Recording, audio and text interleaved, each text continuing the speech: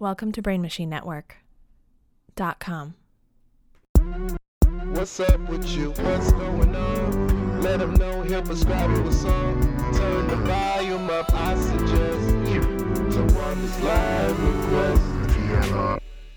Hey everybody, welcome to another edition of Tawanda's Live Request. Yes, the quarantine edition. We're resuming instead of meeting in person because that's dangerous. Right now, from all the way across the country in LA, I got my homie Dave Boy. What up, Dave? Hey. Wait, say last name for me because I think I just butchered it.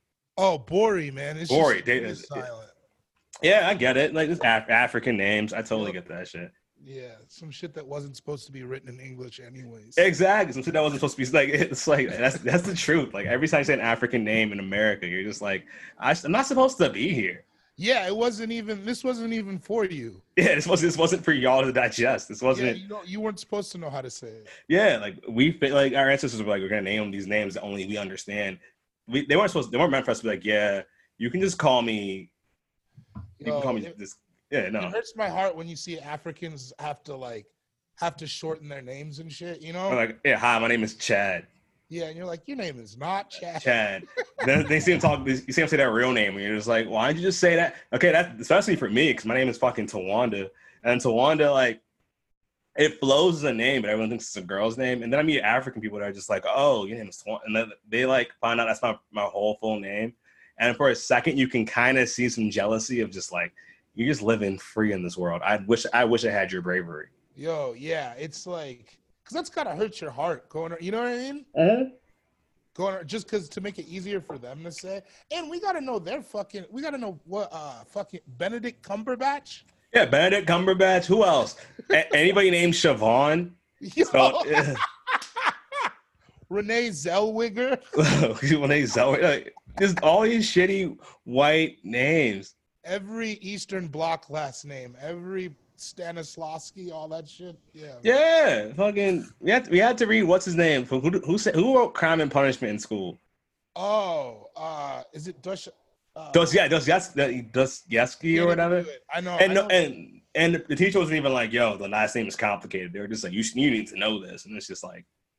And then, but you can't say my name. You know what I mean? My shit's 7 letters. I'm not gonna lie though. One of my most embarrassing moments is happening in 4th grade because I was living in Baltimore and shit, and I had to read some shit and it said Tupac Shakur, but I said Tupac Shaker.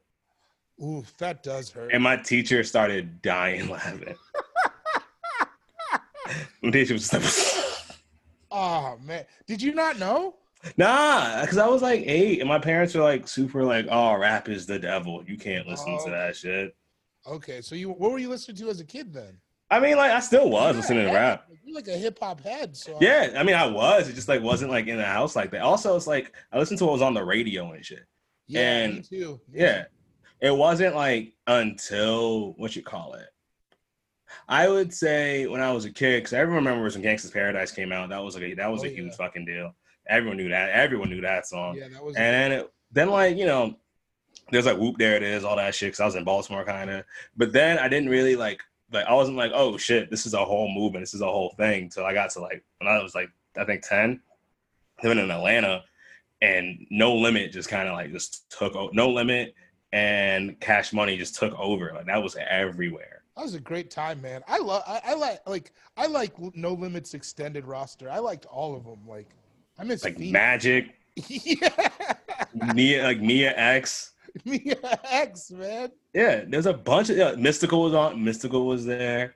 Yeah, man. You forget like how great that shit. Like those album covers, even. Oh, Penny, those album covers. Like I've wanted to do something. If I make a comedy album, I'm gonna use that same font. But then I went back and Bigger and Blacker by Chris Rock.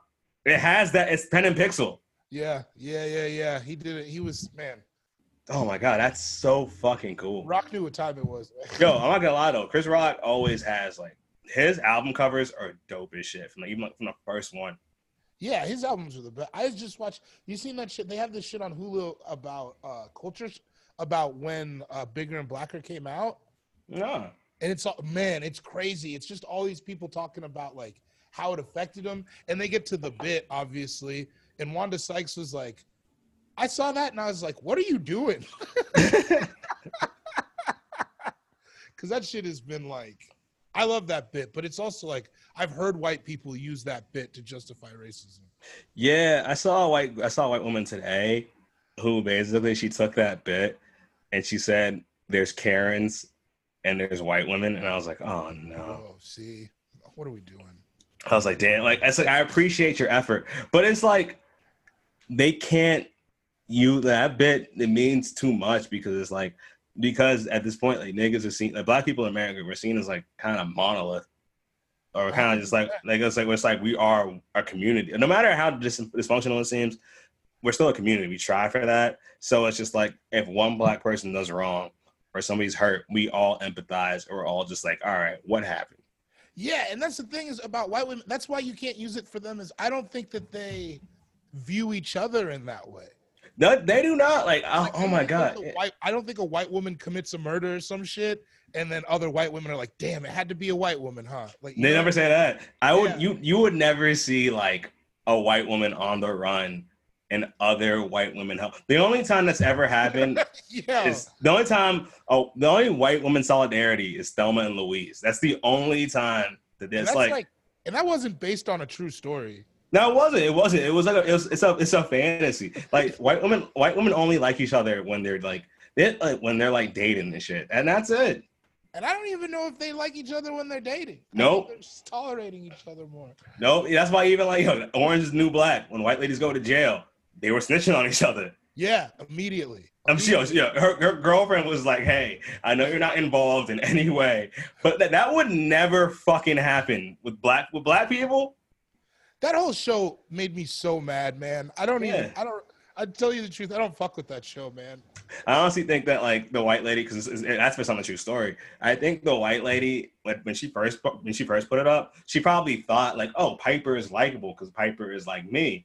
But then I think she saw how people were they hated her so much. It's the most irritating character, like so irritating that it makes it like tough to get through the show. You know what I mean? Exactly. But like this, I mean, we could talk about white ladies in jail forever, but that's not the point of the podcast. The request in Tawana's live request isn't white women in prison, although that is a desire. All right, hey, now, lock it.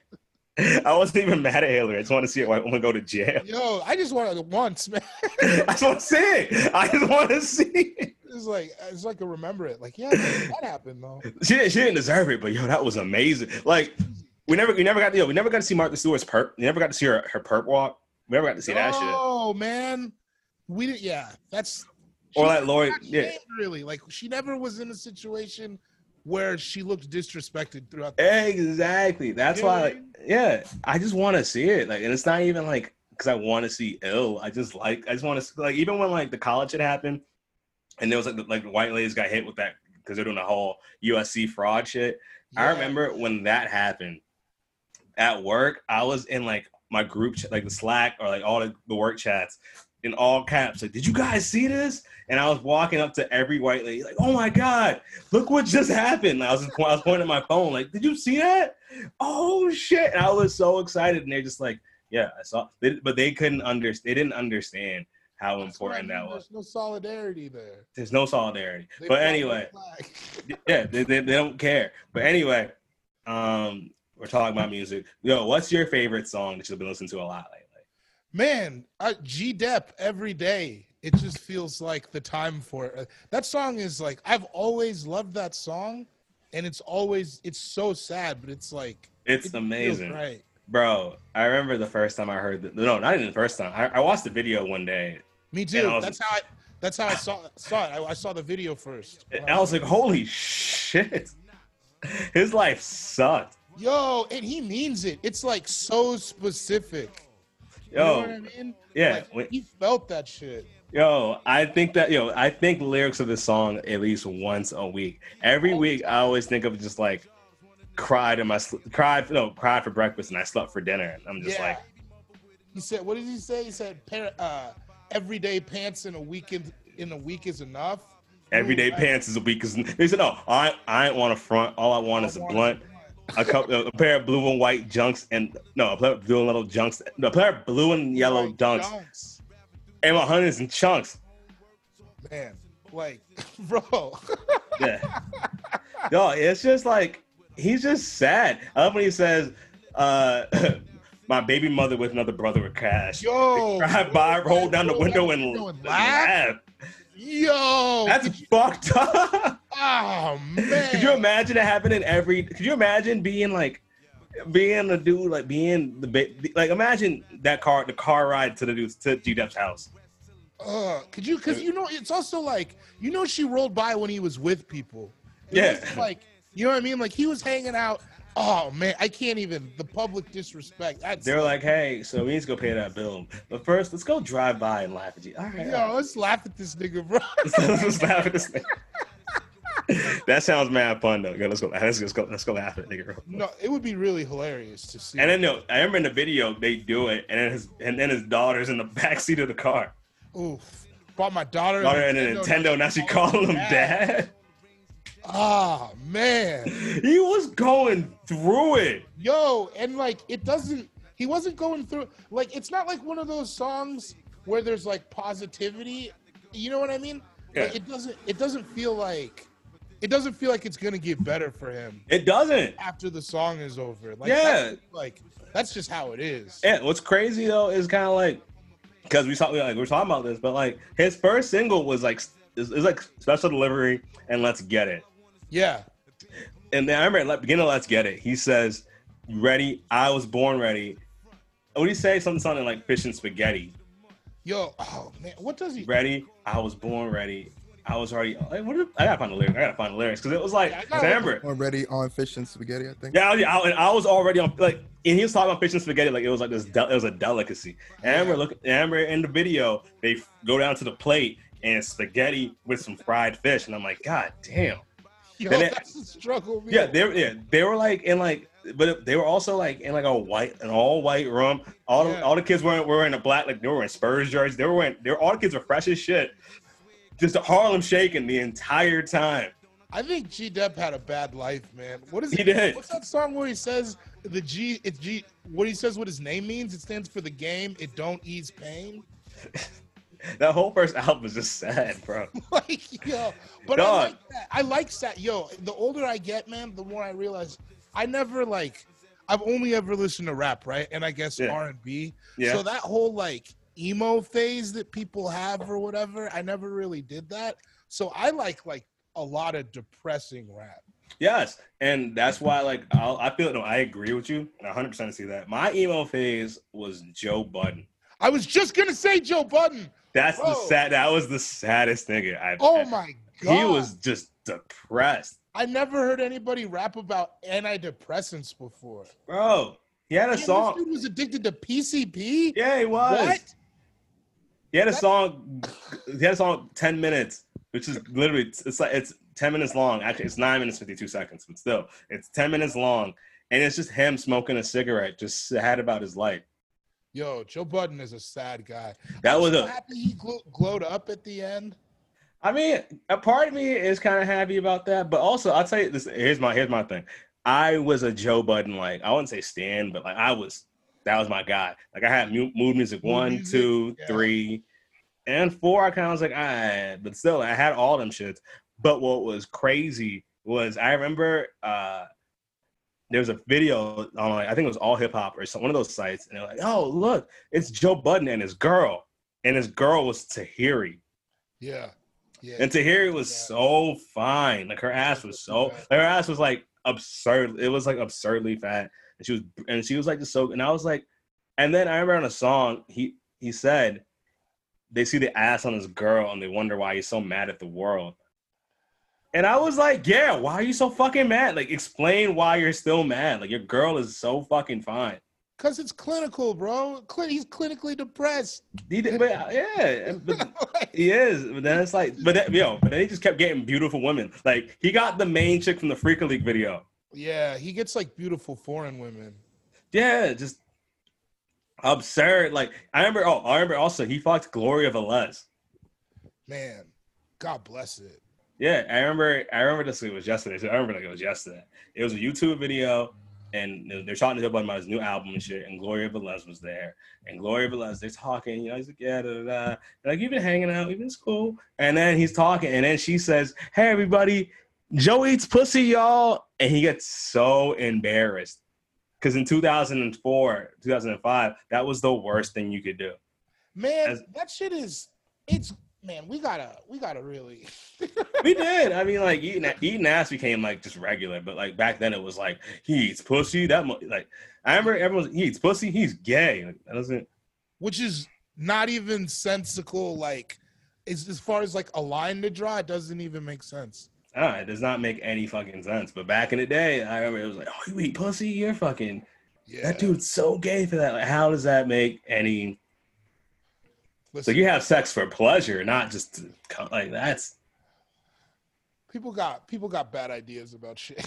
Yeah, that's why people got really bad ideas about all this shit. But yo, I could go on. But like, what like especially now, what's attracted you to everyday? No, let's call it everyday struggle. Every day, it's just every day. It's every day. It's every day. Yeah, you're right. What attracted you to that song? I mean, it's like right now, it's just like. In the house, no signs of coming out. You know what I mean? Like, yeah. 'Cause I live like kind of in the cut too. I live like outside of LA. I live in the valley, so it's for real. Like, nothing going on, no signs of letting up. It's like not even like, I don't want to say it's as bad as like depression, but it is this general like, yeah, just shit's not going, nothing's growing. You know what I mean? Yeah, I feel that. Like that's how that song feels to me. Yeah, you feel stuck. That's weird. Yeah. I empathize with that because when I was younger, I listened to that song. I just remember, I vividly remember one day just walking in like Jamaica Plain in Boston. It was pouring raining outside, and I walked past like the Foot Locker that was in Jamaica Plain. I had like no friends like that. I was just like, I walked past the CD store that I got robbed in one time. And I'm just walking, and it's like, this sucks. Like, I was like, what is like that sense of just like, this is gonna last forever.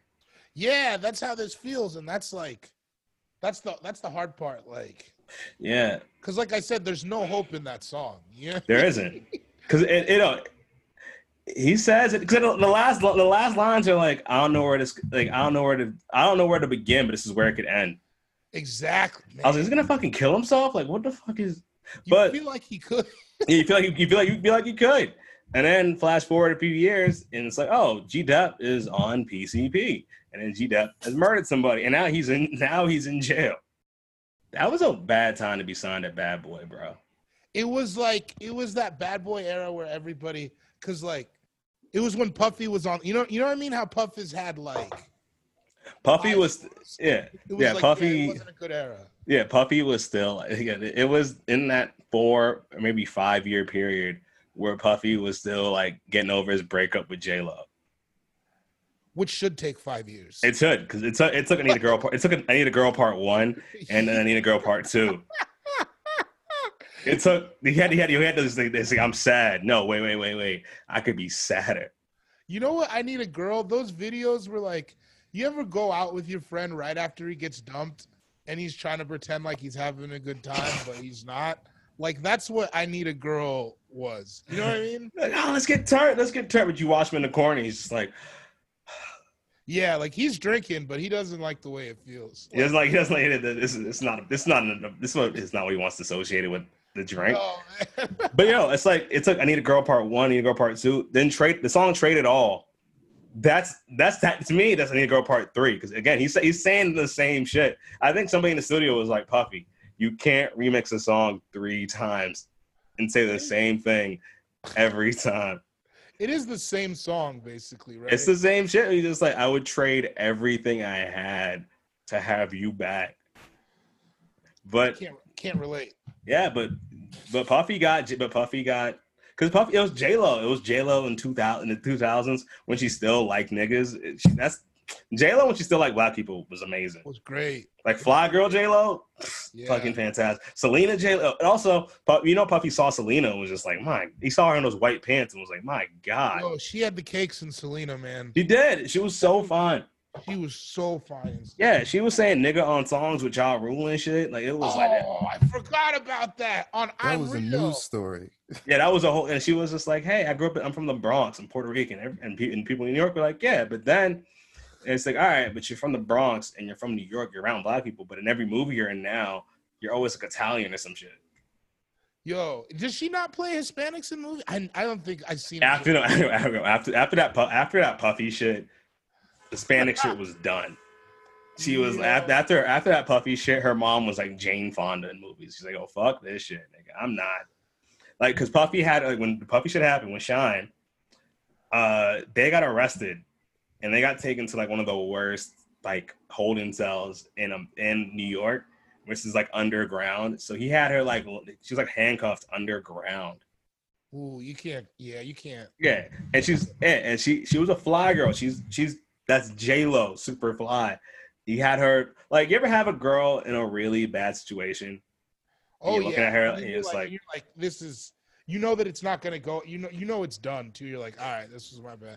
This is my bad, but still, like, a part of you has to fight for it. A part of you is just like, if I make the right joke, I can like, I'm like, hey, so a Saturday night, right? This is crazy. And she's just like, and I'm like, oh damn. I think the moral of that story is don't bring Shine around your girl. Like, no. The moral of that story is, Shine. I'm a Shine defender. I'm very pro Shine. I'm very pro. No, Shine. I like Shine. I'm just saying that's like a whole different business. The problem is, if Shine says, I don't know if you should go to this. If Shine thinks, oh, I got to bring my gun, don't go to that establishment. Right. If you see Shine getting dressed, they go, why you have the gun? Oh, because we're going here. Don't go. Because that's what happened. Because Shine said they were at a club. Puffy was beefing with somebody. He saw a guy walk up to Puffy, and Shine was like, "I know that guy from the streets. That guy is a murderer. That guy shoots first, asks questions later. If I didn't pull that gun out, Puffy was gonna die." Damn. So it's like, yo, trust that. But again, it's Diddy. Diddy's known for doing that, though. Have you heard that story? I think it was on Drink Champs. The Locks were talking about, like, right after they got signed, Diddy like slapped some guy in the club and was like, "I don't give a fuck, I'm with the Locks." And they were like, "Yo, we barely even know this." Like, nigga, are you fucking kidding? Diddy's one of those guys who's like, "Nah, fuck that. My man is," and the Locks is in the background, like, "Excuse me." Like, yeah, they were both like, I think it was Jadakiss was telling the story. He was like, "What?" Like, didn't see it coming. I'm with the Locks. You probably thought he was joking. Yo, I think Diddy gets like real drunk, I think is what it is. I have a lot of theories, but I'm afraid that he's gonna find this podcast and kill me, so I don't want to say too much. That's reasonable. Because I'm not gonna die. I'm not. But trust me, my Diddy queries, my Diddy information, that's a wild boy. I think so. I don't know. Yeah, something about that guy, man. It's something about him. But I'll say this. It translates to good music, because I Need a Girl Part 1, Part 2, and Part 3 were good. Also, I really feel like if Diddy wasn't secretly still devastated about J-Lo, G-Dep's career wouldn't have been what it that first album wouldn't have been that. Child of the Ghetto, he wouldn't have had an every day if Diddy was happy. That's true. Sad Diddy era music is great. You know what I mean? Even like every. So that's the same shit, and I feel like, yeah, Diddy saw G-Dep and was like, if Diddy was still like with J-Lo, every day would have never happened. You don't think so? I don't think so, because I feel like he would have been like, what the fuck is this depressing shit, bro? Life is good. Life is good. I'm trying to think now. Is there like, I mean, Biggie had some depressing shit. Bad Boy didn't make like I don't think Diddy does make a ton of depressing music, does he? He doesn't. And the thing about Biggie's depressing shit, I know on his first album, it's like he recorded it in 2 parts. Like, there's half the album that's super gritty, super like, oh, this is trash, everything's sad, and the other half is all like the pop hits and shit. They recorded at 2 different periods of his life in the same year. Really? Yeah, like Everyday Struggle, or because the tone of Ready to Die, like while it's a well-made album, the tone does shift like dramatically. You got fucking because you have what you call it back in the what's it called, the intro to Everyday Struggle or whatever. It's just like, God damn, this is depressing. Yeah, Biggie was depressing though, right? Like in general, can we say that overall? Is that fair? I mean, it's hard to disagree. Right? Like if you really take the tone of like what we got from him, it's all pretty like sad. His first, the major song. This is for everybody who called the cops on me when I was trying to make money. It's like, you made it. You gonna start off like it's even Juicy's like, it's tinged with sadness, man. Mm-hmm. I'm looking at the track listing. They are way different songs, huh? Mm. For Ready to Die. Ready to Die. Let's see. Just like Things Unchanged, Give Me the Loot, Machine Gun Funk, Warning, and then Ready to Die, and then all of a sudden One More Chance.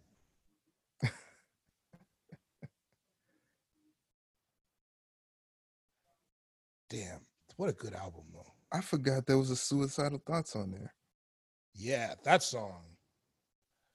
That's what I'm saying. It's like a guy. I don't think a guy makes a song like that without, you know what I mean, being a pretty depressed guy. Mm-hmm. I wonder if like that was just his, like how he was, and then all this party shit was Diddy kind of pushing him towards. I mean, you wonder that Juicy right? track that was Diddy. So from what I understand, that was like Diddy pushing him to record on that track. Also, what was I watching? I was watching something where they were talking about the whole image thing was Diddy too, like the Gucci down to the socks and all that. That wasn't like how he was before, you know what I mean? Mm-hmm. So it's like, you wonder if Diddy like took him and made him what he was, which it worked, right? Like, yeah. One of the greatest rap stars ever. So he was like the Barry Gordy of 90s rap. Man, like taking these artists in and molding them. I think that might have happened. That might have been it, because like, I don't know. Diddy couldn't lose in the 90s either. No. Like the whole Bad Boy. Because now who's on Bad Boy? I don't even know. Oh my God. Is Cassie still on? That's the only. Is Cassie on Bad Boy? No, Cassie's gone. Cassie's fucking gone, bro. Who's on Bad Boy right now? The band and who else? I think French Montana might be on Bad Boy. Really? Machine Gun Kelly might be on Bad Boy. Man. 112 might be on Bad Boy. 112 is on Bad Boy forever. Yeah, but 112. But at this point, 112 is just Slim. He's the only like. That's what we were talking about. So it is just him. It's just It's like because Q was like, I'm not a part of this shit anymore. But it's also just like you can't remember anybody else's voice really from 112. It's just Slim. No, I don't know any. I don't know what they even look like. No, it's like it's funny because they've been around forever. They've been around for at least like since the 80s. No, since the 90s. Since the 90s though, for sure. Like different eras of hits, like they have several. Like the fact that they were going up against Jagged Edge was just disrespect. Listen, man, I liked Jagged Edge. Everyone did. I didn't watch the verses. Jagged. I love a group that has 14 dudes in it. Yeah, has a set of twins. They didn't dance. They didn't dance at all. Nah. Yeah, they didn't dance. They just like a lot of their songs sounded the same, but it was like, it was hood niggas that could like sing good, and it was like, all right, this works. I loved it. I love Thug R&B, man. Yeah, Thug R&B. That them Jaheim. Keith Sweat. Man, did you see Keith Sweat on some shit? What was he on? On 21 Savage's cooking show? Yeah, he has the strongest neck I've ever seen in my life. Keith Sweat, he's like 58. Yeah, he's a gang. Keith Sweat is a gangster. Like, I hate my neighborhood so goddamn much. Because now I don't know, maybe just because I'm older, because like I used to live like that, where like people just play music and shit. I used to like, if I'm driving, have all the windows down, and I'm blasting shit. Yeah. But I'm like, but now I'm just like, if you do that, you can't see it ruins. You can't see the world. You're not driving well. No, it's not like a good idea. It's like, as a kid, do kids still have systems? Yeah, they have systems. They still have systems. Oh man, I forgot about systems. A couple 12s in the back or something. Oh my god, yeah, exactly. That shit is cool. But then it's just like, I don't want to yell out the window like, "Excuse me, can you turn it down? I'm recording a podcast." That's how you gentrify a neighborhood. Yeah, that's exactly the sentence. That's Moving exactly out this neighborhood. What happened? Gunshots? No, somebody was doing a podcast. There's many podcasts going on. I couldn't do that. I couldn't be around that. But yeah, bro, like Thug and B, like Keith Sweat. You ever watch that video with Keith Sweat with Jacquees or whatever? He sees Keith Sweat and he's like, "I'm the new king of R&B," and Keith Sweat's like, "Oh, is that right? Cut the cameras." He says, "Cut the cameras." Like, he's like, "I'm about to kill this. I'm about to kill this young man." I bet he could. Man, it's crazy though. Keith Sweat. I've always loved Keith Sweat. My mom used to hate him, so he was like, she would turn the video off when I was a kid. Why'd your mom hate Keith Sweat? She says he's whining. She doesn't like his voice. I mean, yeah. Can't argue with that. It was mad nasally, man. It's like the Fran Drescher of R&B. Yeah. Wait, what? Like his shit was up there. He was such a thug.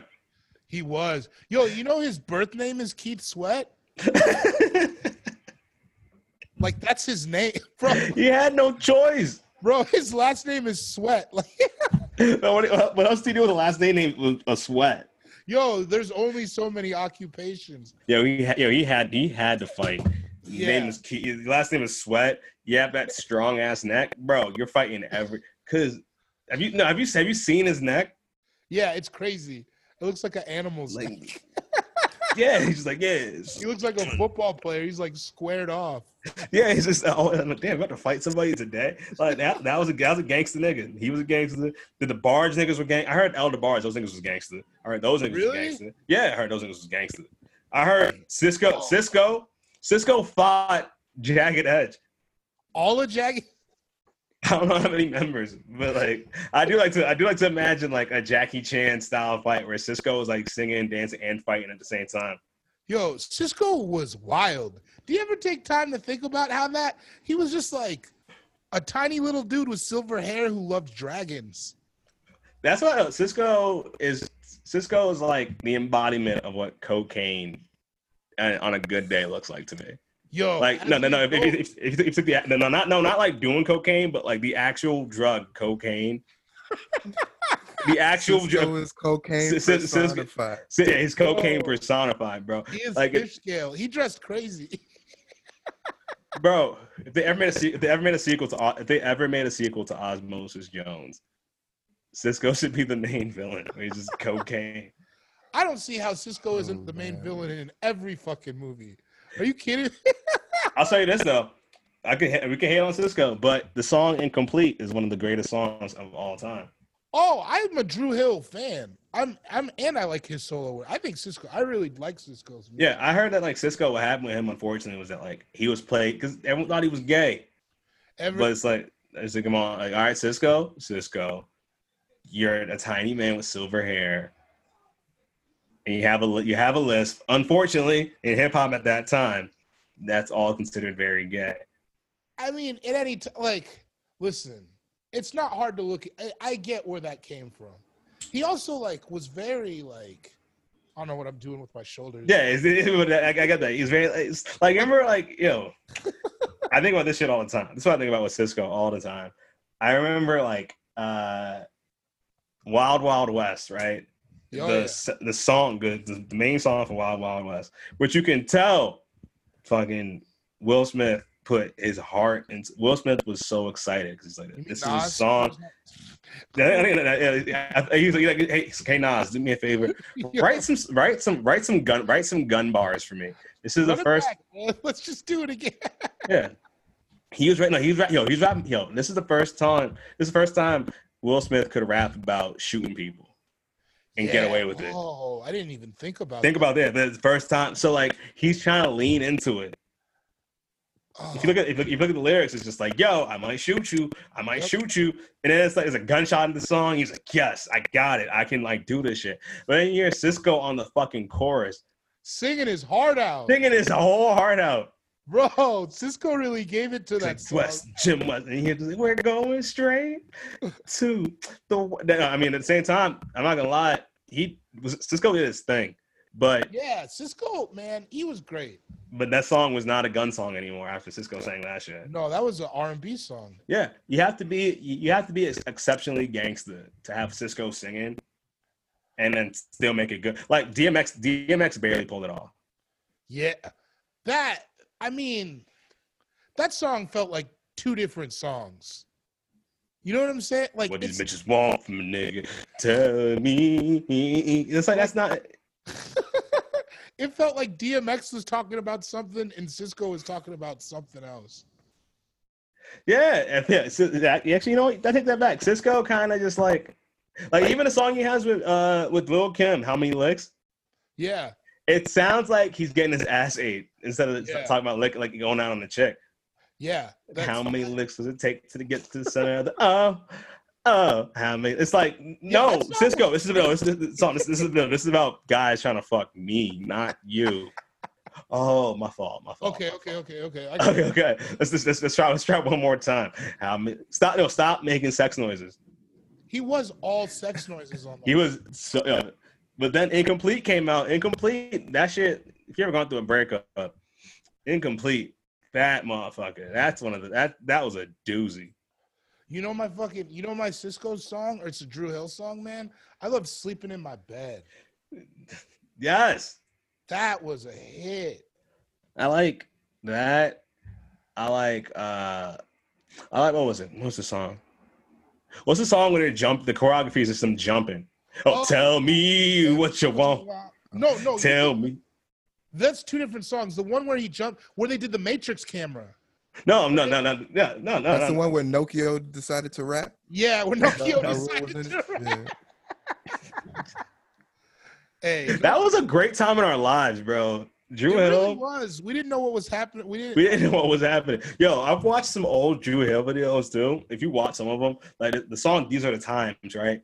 The song "These Are the Times." The whole video, is an homage to The Man in the Iron Mask, the movie. Oh, it is. Yo, that was, you know what? Because I remember when I saw that movie, or when I saw that video, I had never seen The Man in the Iron Mask. Mm-hmm.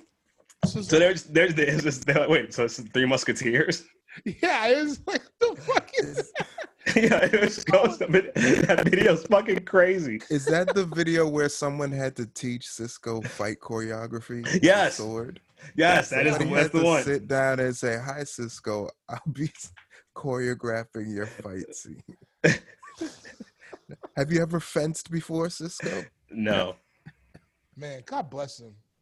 He was a good guy. Man. So is it time for me to unleash the dragon? Please stop, Cisco. Stop saying that. The dragon. I bet he called himself that. The dragon. He loves dragon. Like, excuse me, Cisco, dragon. No, it's like it's dragon. Yeah. Just call me dragon. Like, oh shit. Yo, to be fair, he pulled off the dragon thing better than Drag On, so you got to give him points for that. Yeah, Drag On did not embrace the dragon shit at all. Do it right, man. And like his album was called Opposite of H2O, which is too many words. Opposite of H. That's too many. That's too long. That's too long. Cisco, Unleash the Dragon. That shit. You want like, it's like, yes, this is good. Sorry, dragons were cool too. Like there was that time period where you could have like a dragon on your hat or some shit, and it was like, man, junior high school. Yeah, what are you gonna say, Nick? I'm still trying to figure out what the opposite of H2O means. Oh, the opposite of water is supposed to be fire. But chemically, it's like, but chemically, doesn't fire have like oxygen in it? Yeah, I don't know. I don't think he thought it through. I don't think he thought it. That was a weak gimmick for a rapper. That was Drag On, but Cisco, like, he was about that shit. You remember in the song he did the one-handed cartwheel, and it was like the craziest shit. I was like that. Cisco was like, and listening to Cisco is like doing cocaine off a flip phone. Like that is like a silver flip phone. That's Cisco's music. It's a time. The thong song is a weird song though. Ooh, that dress like scandalous. Another one of us can't handle it. See, that's why people thought he was scandalous. Is a weird thing for she had done scandalous. Ooh, that. Have you ever called anyone scandalous in your? Oh, you're scandalous. Like, wait. It does sound like in that song he's talking about butts, like women's butts, like he's not familiar. Exactly. Like, she had dumps like a truck. It's like a truck. Talking about thighs, like what? It's like that scene in the 40-Year-Old Virgin where he's like, "Oh, the boob feels like a magazine."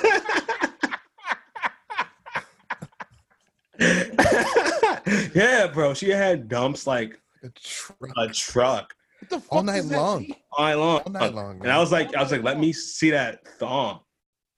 And then then her ass went dunna. Like what?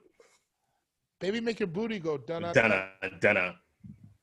I don't. Yeah, it was very much. It sounded like a teen wrote it, like a little boy wrote it.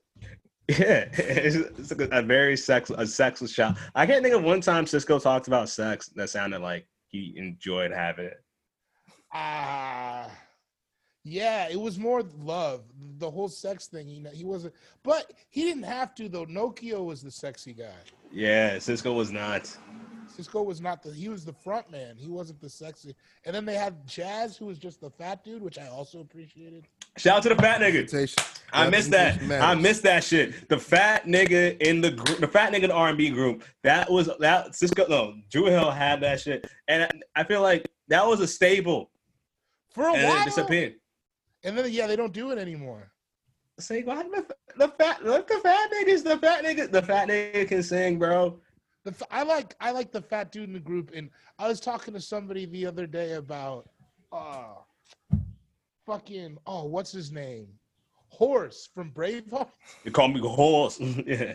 Yo, he put his whole heart into that one verse. That's what Jay-Z said the same thing. Like your body got murdered, you on your own shit. God, that was a good. Have you gone back and listened to that song recently though? Uchi Wally Wally. Yeah. I always try. I think about going back, but I have one memory of this of Uchi Wally Wally that it will never be topped, and I can't go back and listen to it. Nick, you might remember this. All right, so in Boston, there's the Boston Comedy Festival, right? And for a few years in a row, Emmanuel Lewis, Webster, the guy who played Webster, he would just be at the festival. What? Is he from Boston? No. But he was there. But he just be there. But it's Webster, so that can't be. So one time he's there, right? And he's there, and we're at the after party, right? And he's just like, "Yo, this music is trash." And I'm like, "What?" He's like, "Ah." And he walks to the booth, right? He walks to the booth. He starts playing songs. He plays Uchi Wally Wally. What? And I'm like, oh, it's like, but it's not like, not like weird, but it's like, like when you're good like iPod DJ and you're playing hits, everyone's like, oh shit, like so he's hitting it, and then he gets to that, and it's just like, oh my, he played that song, then he played the Dougie, then got out the booth and he did the Dougie. What? Yo, he was a party animal. He was Webster also. I remember he came in. I remember I saw him once. He walked in. He had like a Steve Harvey suit on, and a super and it's like, and this shit like, I didn't know how, because he's ageless, but the chick he had with him was like she was a beautiful, like she's like a super bad like 45-year-old woman. Okay, that's good. Which is good, but still, it's like you could tell he was just like, leave your kids at home. Don't worry, I'll pay for babysitter. It was like he had game and shit. We're going Uchi Wally tonight. Yeah, he walked in and I was like, this Webster's the truth. Shout out to Webster, bro. Webster was a real nigga. Yeah, if you saw Webster, you can't really beat Webster playing Uchi Wally. You can't beat that. Also, like I feel, you can't. It's such a declaration too. Yeah, you know what I mean. Like playing that song is like you're like, it's getting nasty in here. You can't go back from that, because first of all, the song starts with sex noises. Yo, that's another one of those songs too, though, where you're like, I think Nas has strange interactions with women. Obviously, history has shown us. But like, that's not. It doesn't like. What are you talking about? You really, really got to gut me? Like, who's that for? I don't know what that doesn't make. Nas has weird songs about women. He has that song. Also, that song "You Owe Me," him and Genuine. Also, yeah. Pay me back if you told me that. Like, wait, what? Yeah, what are you talking about, bro? At one point, Genuine is singing, "I put those shackles on your feet." Wait, what? Yeah, man, that song is crazy. That song, I mean, listen, I have all my theories about Genuine. So. Yeah, I remember there was one day, it was me, you, and Sam, like 3 a.m. You're just telling me, yo, Genuine is gay. I think that's why he's so depressed. I don't know, bro. I really do think that. I just think Genuine's that's just a pretty nigga. But he's so sad, bro. I think that's a pretty nigga that, like, all right, he's a pretty nigga, and that's a curse because when he was a kid, probably it was like older women were trying him a lot. I think if anything, I think he could be gay or he could just be scared of women because when he was young, I think he's like in the hood or whatever. He's like what 14, 15, got baby hairs. That's a very pretty nigga, and older women were just like ooh, and they probably at him all the time. That could be it. There's a fundamental deep sadness though. With Genuine. Also, look at his Instagram. That's the Instagram of a gay man. I'm just like it's a bunch of pictures of his face and beard and scriptures. And then yo. And I'm saying that and he does that face where he like sucks in his cheeks, you know? And listen, I lived with Solomon Giorgio for years. I lived with the gay guy. They do that shit. But it's just his face, his beard, and Bible scriptures. Which I've learned this: there is nobody who loves God more than like you find a religious gay nigga. They're like the number one religious person. Like they love God. They love God. They love that dude. They love that dude. Gay niggas love God. Gay niggas love God. I was watching it. I'm telling you, that's why you have to like when you find a church that accepts gay niggas for who they are and lets them be. That church is lit. Yeah, that's a pretty good sign of a good church. Exactly. Go to a church with no gay people in it. That's a bad church, bro. It's not fun. I mean, because that. It's been so long since I've been to any church though that I can't even remember really. No, because I remember when I lived in Baltimore, I went to a church and like it was like I think it was like my first like black church because I grew up like Catholic, African Catholic. I went to a black church and it was like there was like I remember the choir director, he was gay, but he made that shit lit. Like he knew what the fuck he was doing. Like that shit is important, bro. Like every church needs at least like one gay nigga. I think so. I think every social group needs at least one gay dude. Yeah, every like I feel like a gay dude in every group. Yeah, you're right. It makes things better. My roommate, he told me there was he used to go to this club. He said it was all gay thugs. Yeah, I know. Look at your face, right? Oh, good. He said they would be wearing jerseys and shit, just like kissing. It doesn't. Yo, you know. You ever watch one of those fucking? No, you ever listen to UGK's album "Riding Dirty"? Yeah, I think about this shit all the time. The skits on that album, it's just one dude in jail, just mad that he's watching two niggas kiss the entire time. Oh, I don't remember. I gotta go back and because the first skit, he's like, "Hey man, fresh from the pen, you know how it goes down. Trying to make it work. Shout out to Pimp, shout out to Bun."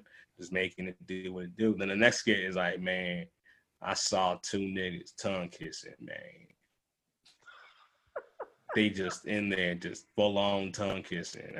I can't do it, man. The next sketch is like, yo, these niggas are still kissing, man. I don't know how they can keep kissing. And the third one is just like, why these niggas out? These niggas, they say they real, but they still kissing. I'm like, yo, why are you still watching them kiss? Yo, UGK had a lot of weird undertones. It did, but like that's why like you look at like you ever listen to Pimp C's like there's an interview he had with Atlanta radio that's like legendary.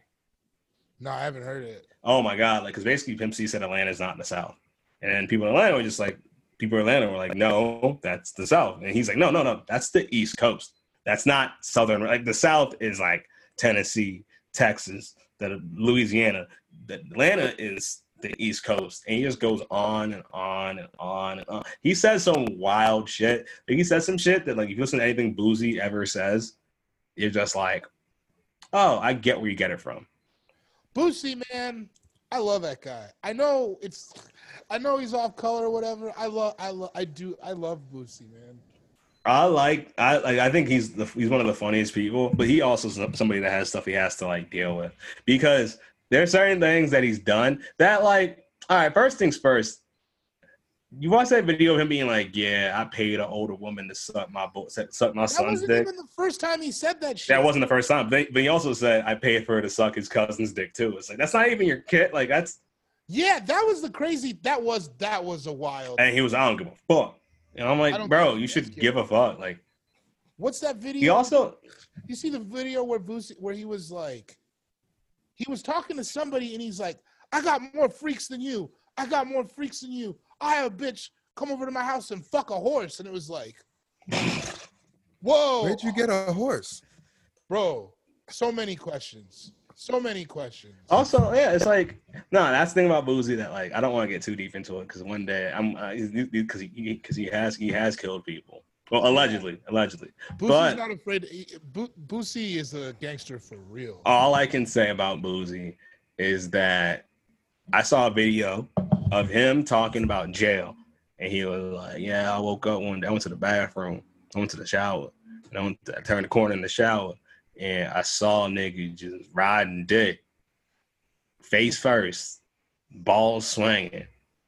And I was like, man, I want to go home, dog.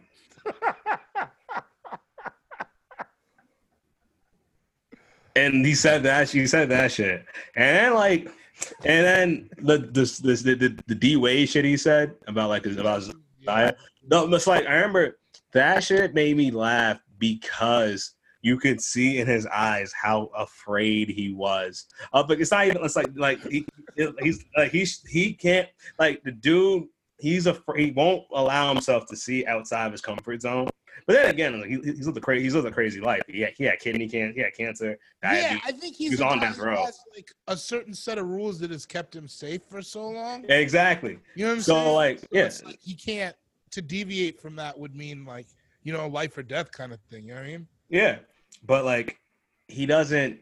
So he said some shit like when he said don't cut. When he was talking about Zai, he said, "All right, the boy can be gay, but don't cut his dick." Like you could see he was so afraid. It's like that's not how this works, Boosie. But then I saw him say this about Tekashi. When Tekashi started snitching, Boosie on his Instagram was just like, "All right, I'm trying to find somebody to play Tekashi in my movie. Who wants to get fucked?" And everyone was like, "Wait, what?" He wanted somebody to play a Tekashi type character who's in jail in his jail movie who gets fucked. First of all, I have so many questions. How he's making a movie? Is it gonna be like choices or like it's like a full-length movie? A full-length movie, but like I think it wants to be about his life because to be fair, his life has been crazy. His life's been interesting. Yeah, it's very interesting. He beat a murder case. He was on death row, a bunch of shit. You know what I mean? But it's just like, why do you need to have somebody get fucked? Like that doesn't make it. Listen, I'm not gonna pretend to know why Boosie does what he does. I just think what? Go on. No, I was just gonna say I know Boosie's wild because that dude seems way older than me, and he's like 3 years older than me. Oh yeah, Boosie's like 36. Yeah, yeah, I'm 33. Bro. Yeah, Boosie's super young, bro. No, exactly. That's the craziest part about that dude. 36. Yo, he's like a young man. You know what it is? It's the haircut. That's what the haircut is. That's what makes it. Also, yeah.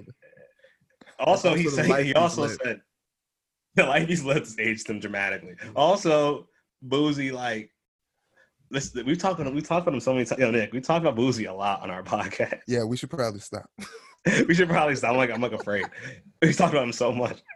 But what was I gonna say? But Boosie, I think the thing about Boosie is that he's just he's a very horny man, right? And and the thing is that horny man energy, when it's not in the right place, is fucking horrifying. Every single, like, the man should never just be horny, like out, like horny on the internet or like talking. Like, you have to be horny in a certain area at a certain, like, with this consent. Like, all right, I know you're horny. I want to accept that shit. He's just horny all the fucking time. He is a really horny guy. That's a very horny guy, and that's a horny man is a danger, because horniness is like gamma radiation.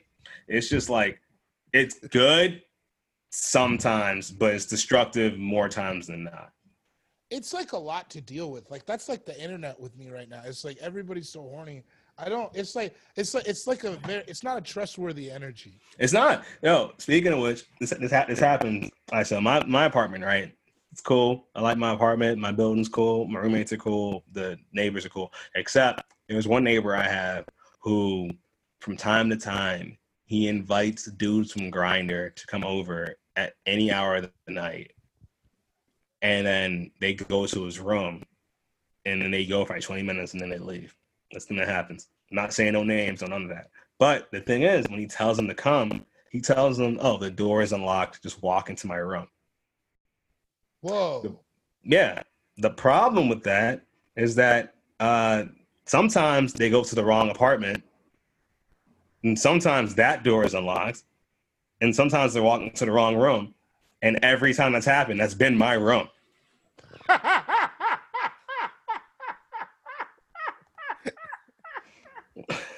So it's so, dude.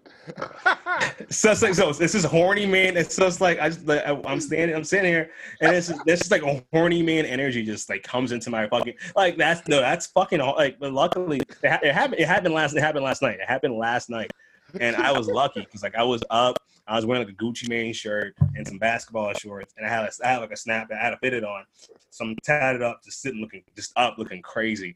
So when the dude tried to walk in the room, I was like, what the fuck? The guy ran out so fast, but I was like, because that's like about to fuck energy too. Yeah, it's horny man energy. It's so scary, bro.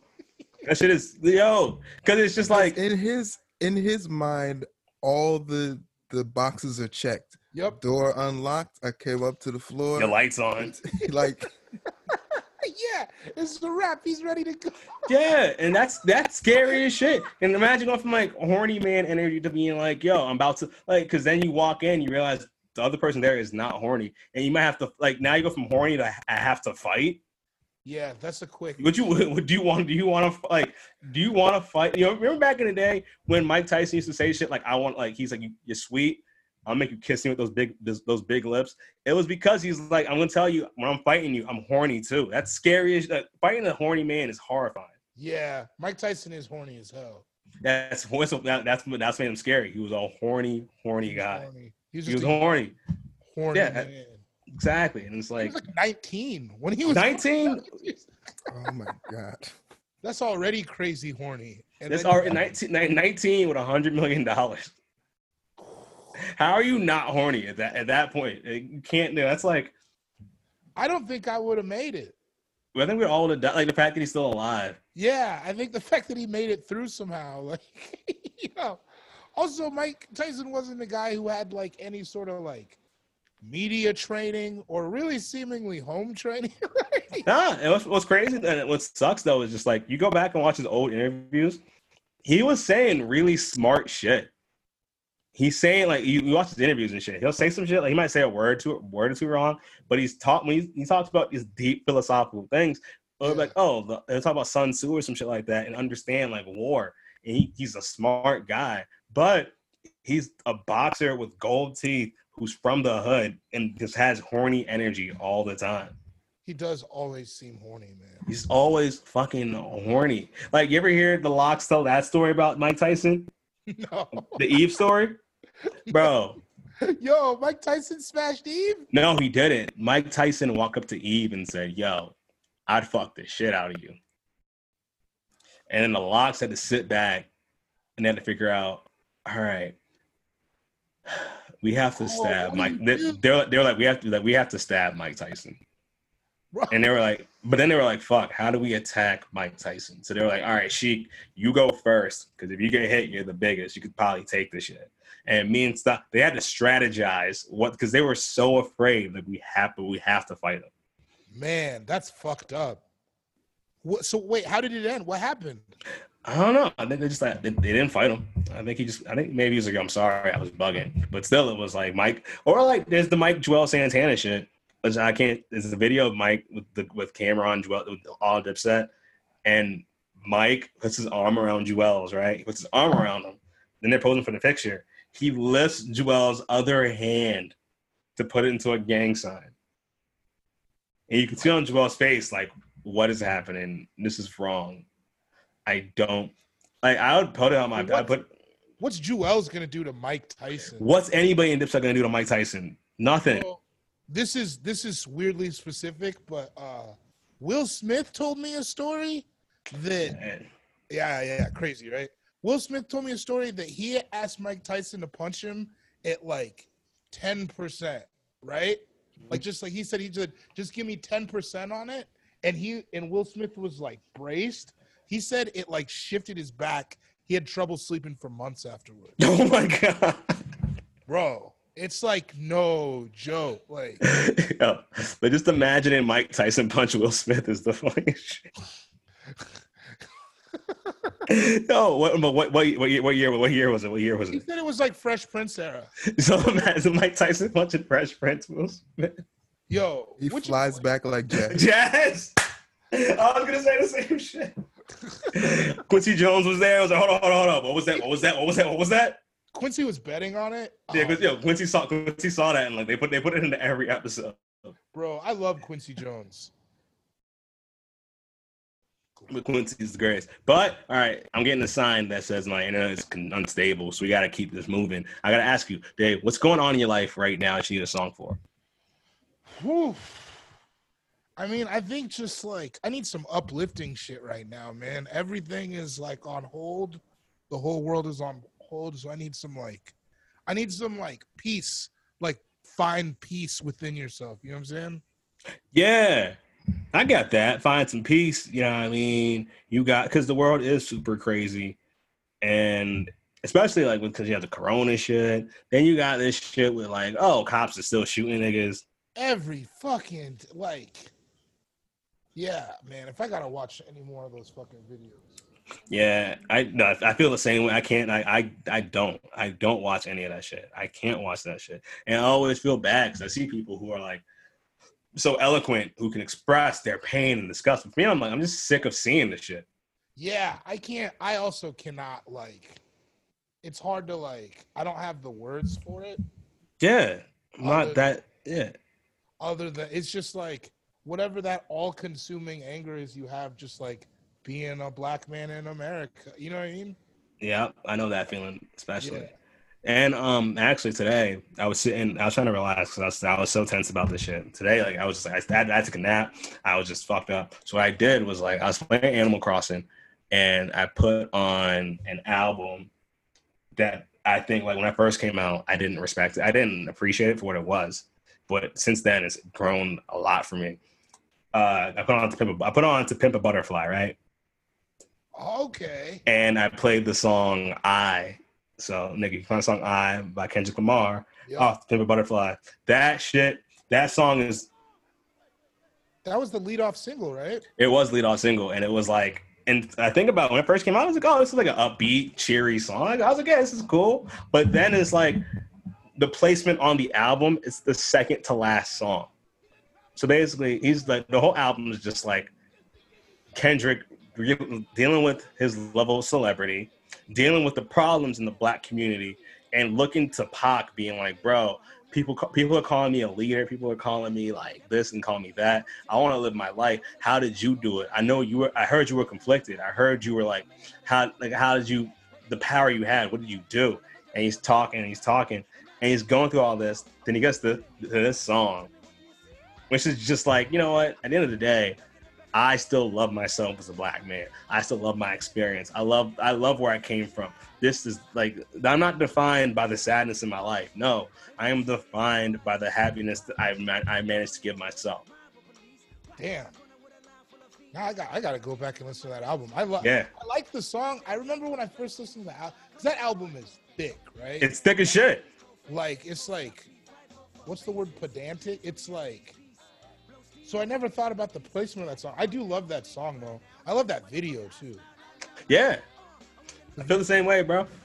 Man. I love that video. The song and the song and the album, they serve a purpose. Because, like, when I first heard it, it was before, I think it was, like, the last year of Obama and shit.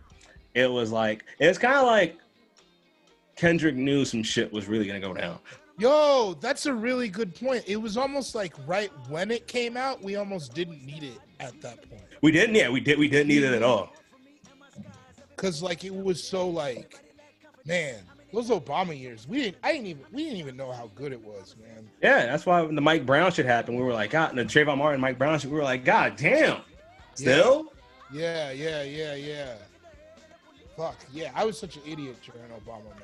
Oh yeah, so was I, bro. I remember when the Coney shit happened, I was like, "You got to do something, guys." Yeah, like I was out here thinking, I thought what everybody else thought before Trump got elected. I thought shit was sweet during Obama. I was like, how bad could it? You know what I mean? We got a black president. Like we're on. Yeah, we're lit, bro. We're fucking lit. Like it's fucking cool. Like we got a black president. I'm out here fucking white bitches, and there's no problem. Like, no, I'm saying our president can hoop. Like our president can ball. Our president can ball. Our president gives dap. He talks to rappers. I put my finger in a girl's butt in a Hell's Angels bar. I was like, I'm unstoppable. Because you were unstoppable, bro. I was so reckless during Obama. It was like I was president. Yeah, bro. That's how it felt. We were like, yo, and then. Shit went, yeah. And this album came out. And I was like, damn, nigga. Like, I remember I was like, Kendrick, why'd you ruin my mood? I do remember feeling that way when that album came out. I just remember being like, what? Yeah, what's the, because it was so different from Mad City. Yeah, it was. It was like, which now we know that's how good of an artist he is, right? That he just comes out something completely different. But exactly. Yeah, I wasn't ready for it. Now is probably the time for To Pimp a Butterfly. It definitely is. Like, I listened to it today. It was so worth it. And for a long time, I remember I was just like, I don't want to listen to this Kendrick shit. Because what you mean? Like, because I was like, first of all, I think I went through all my mood music, my moody, like, I want to be super lyrical shit when I was younger, when I was in high school, the G-Dep shit and Joe Budden shit. I was like, I'm good. And then, like, I got older and I was like, I'm just a bummer to be around. And I'm not, like, I want to get women. Yo, you can't, and that's not what that music is. That's not what that music is. Joe Budden is not. Yeah, Joe Budden. That was the reason I ended up I stopped being a huge Joe Budden fan, is I was like, you don't make music to get women, but you have a ton of women. I have no women, and I'm a fan of you. Yeah, what's going on? Well, something's gotta give. Yo, because it's like, because you get that with artists sometimes where it's like, are you just feeding me some shit and you're on some other shit? You know what I mean? Yeah, exactly. Like, that's how I felt about fucking. That's how when Future came out and said I don't actually do all those drugs, I was just like, come on, bro. That shit, man. I don't know if I can. Is this a crazy take? I don't know if I can handle Future. Like, that's not a bad take. Like even the new album is good, but it's just like I feel the same way about The Weeknd, where I'm like, man, I can't be listening to this. I feel you, bro. Because it's like, I think it's also because like, I think this is a thing that happens. That I think as hip hop gets older, because it's under 100 years old. So it's like, I mean, we have the oldest rappers haven't died yet. Exactly. Well, yeah, they haven't died yet, and we're going through a weird thing where it's like the rappers that are out aren't making music for us anymore. They're making music for younger people, and we've aged out of that shit. Because I swear, if you were 20 when Future first came out, like 20 when he first came out with like March Madness and all that shit. Yeah. At this point, you're still like, yeah, I'm with it. I'm 25, 26. Of course, you can still do drugs, treat women like shit. That shit's still cool. But when you're like 32, 33, 34, 35, and listen to this shit, you're like, okay, bro, like you should go to therapy. Like that's not. Yeah, like this isn't a good way. It's not a good way to live. You're like a kid. You sound childish. You sound childish. It's like you haven't learned from your mistakes. But do you not feel like there is a level of rap that is for people in their mid-30s now? Yeah, I 100% believe that. I 100% believe that. That's what. Maybe not the hits or whatever, you know. There could still be like some hits. It's just like you just gotta. For me, I think I just pick and choose. Also, it's like you gotta look at it differently because I think when I was younger, I looked to music as being purely like, I need this to make me feel better. I need this medicinally. I need this.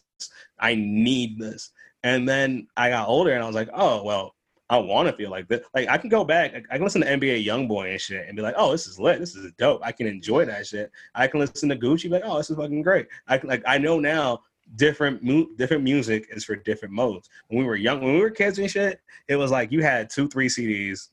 Like I remember, let's say you had a CD. And no matter how you were feeling, you had to find a song on that CD. Yup.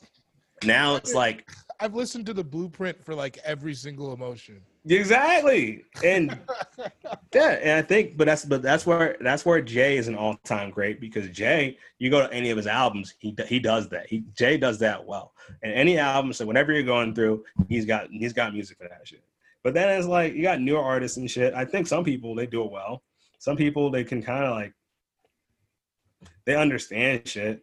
Like Future still got some shit. I think like if you listen to it right, it's good. Drake actually, like if you listen to like some of Drake shit, he's rapping as a 33-year-old man.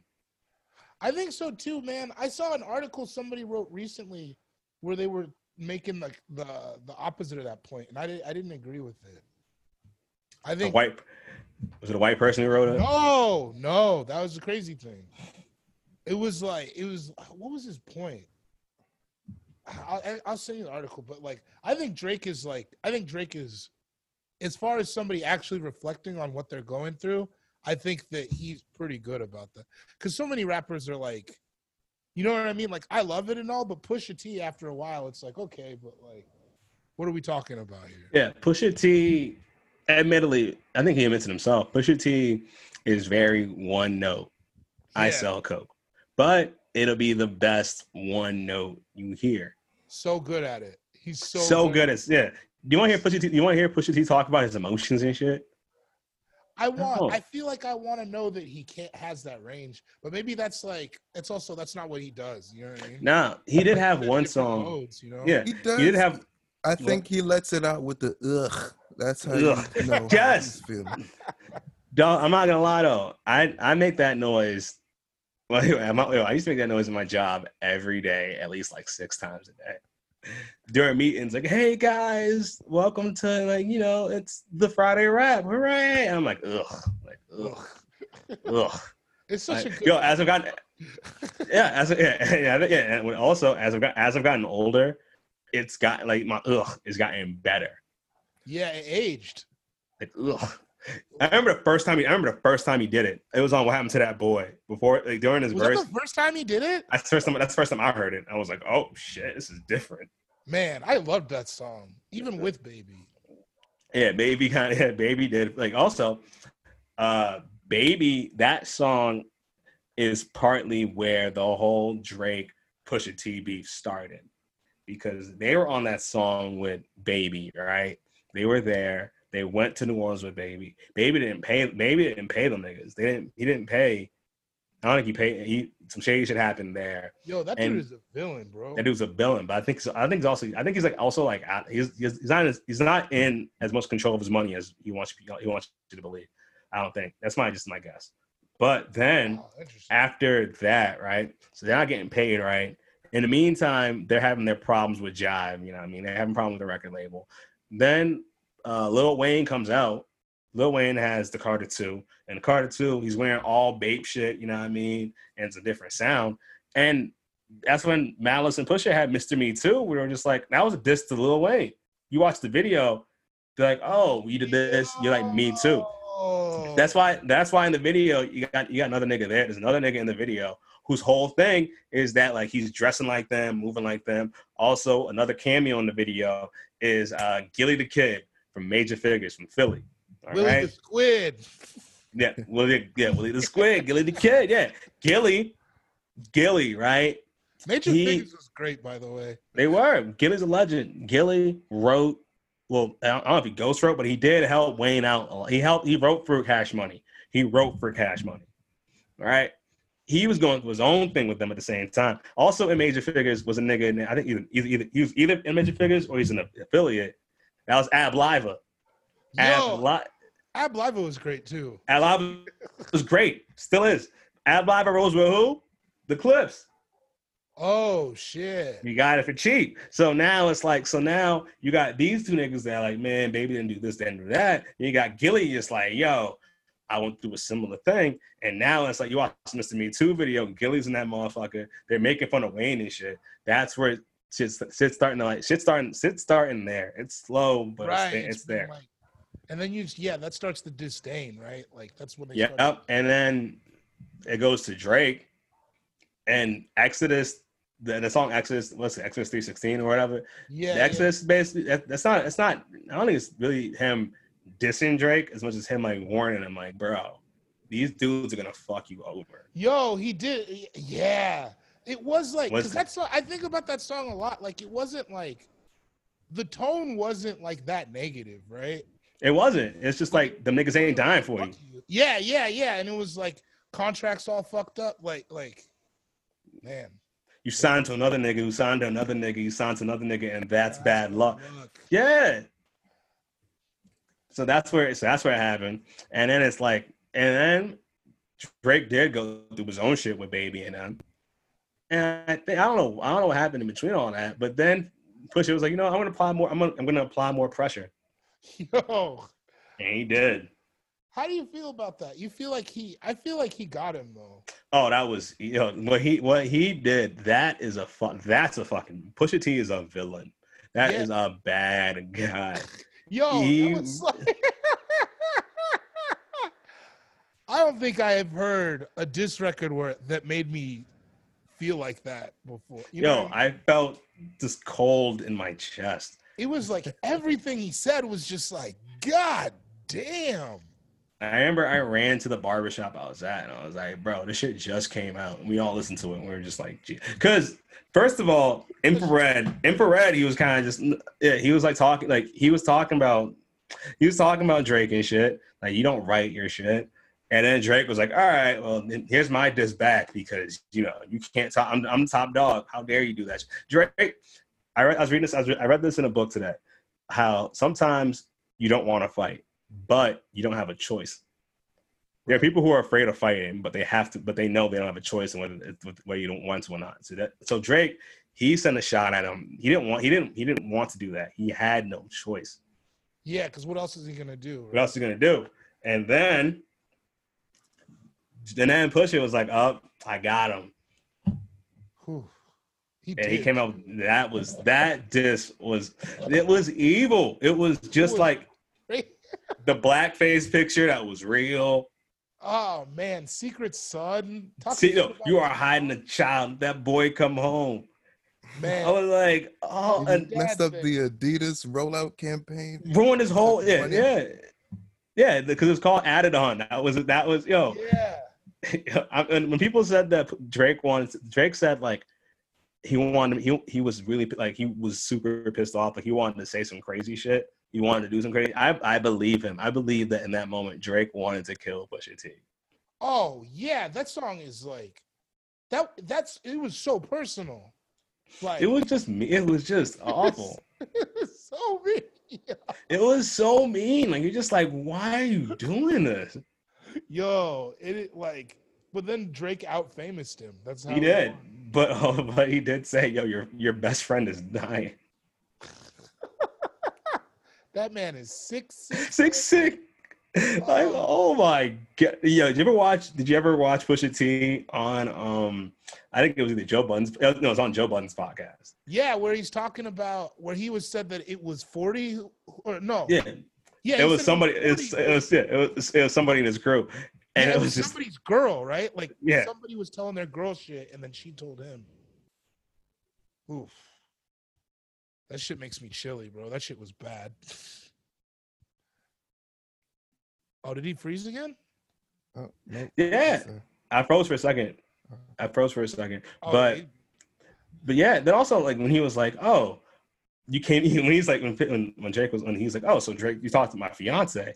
I was like, "Why are you talking about my fiance? Why are you talking about a married couple?" "Oh, it's because you don't have a good relationship with your dad." Yeah, man. And I was just like, you have to shoot him. You can't, bro. That's like, what's that video of 50 saying that? Where he's like, you gotta kill him. You gotta kill this man. Like, what else are you gonna do? That because that shit is like, he said a lot of foul shit.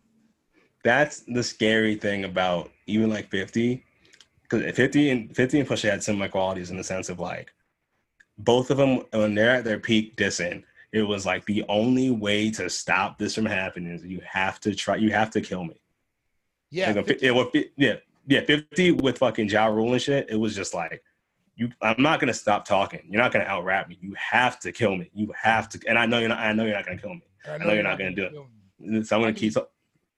50 or die trying is like he meant that shit. Like, he meant or die. Yeah, he meant that shit. Also, he was like fucking Jason Voorhees. Like they shot at him, he got back up and came back stronger. They stabbed him, he got back, he got up, got back stronger.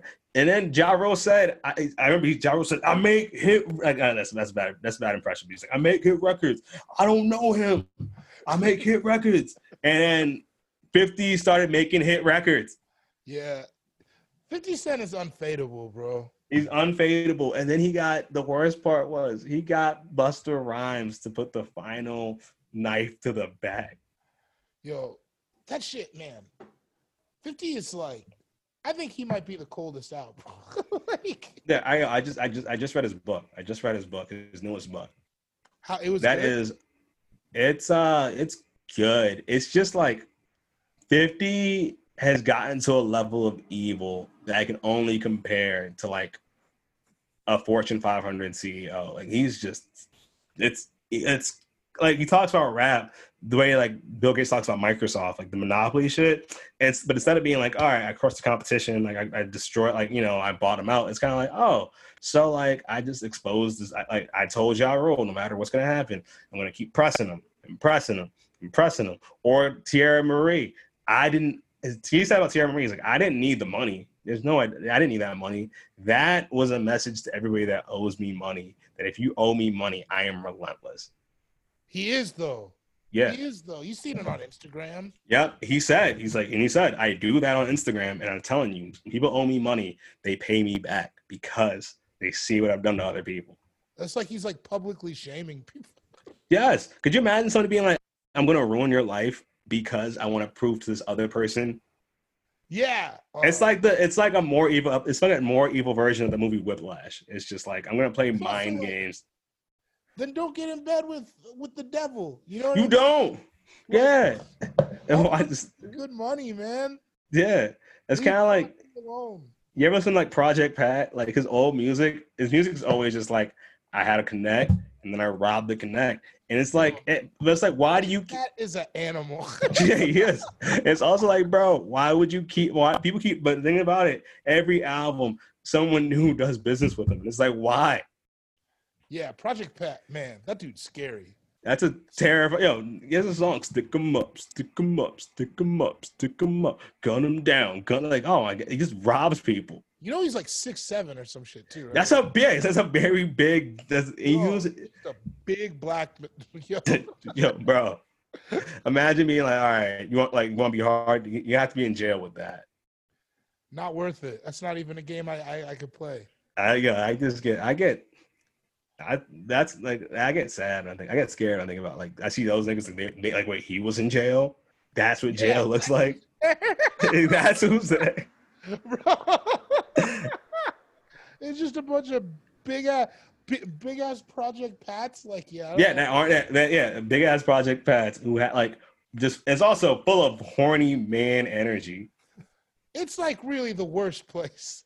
I mean, like, Just like that's why, as I said before, like yo, it's I just like I don't want to see a white woman. I think prison is fucked up, but it's like seeing a white woman who's preparing to go to jail and just thinking about that has to be that's entertaining. That's entertaining to me.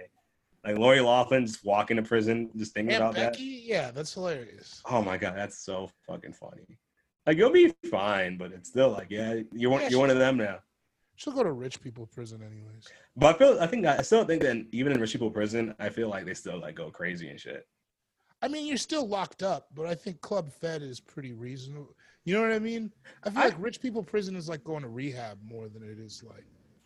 Maybe, but like, look right now. Look at quarantine now, right? We're all like we're stuck in the house. We're stuck in the house, and it sucks. It sucks. We're stuck in the house. We get to see maybe 1, 2 of our friends. We have the internet.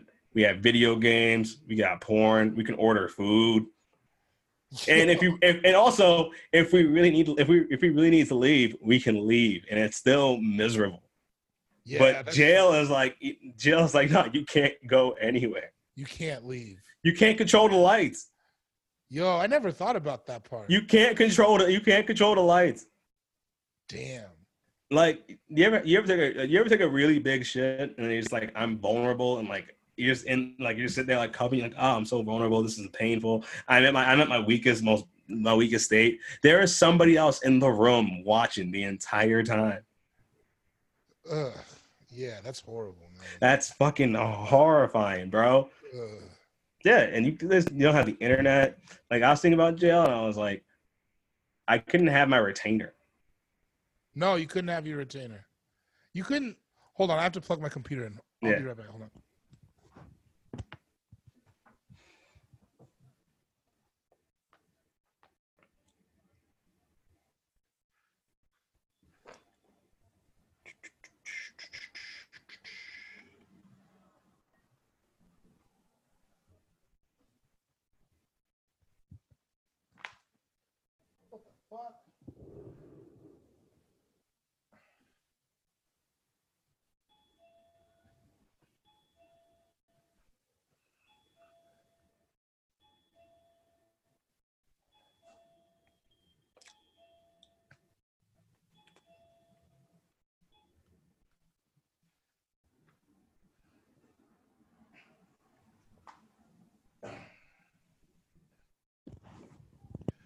Anyways, no retainer in jail, bro. No retainer. Like I think it was Sunday night.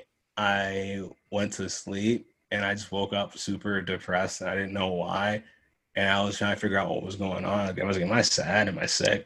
And I looked and I was like, oh no, my essential oil machine was just empty.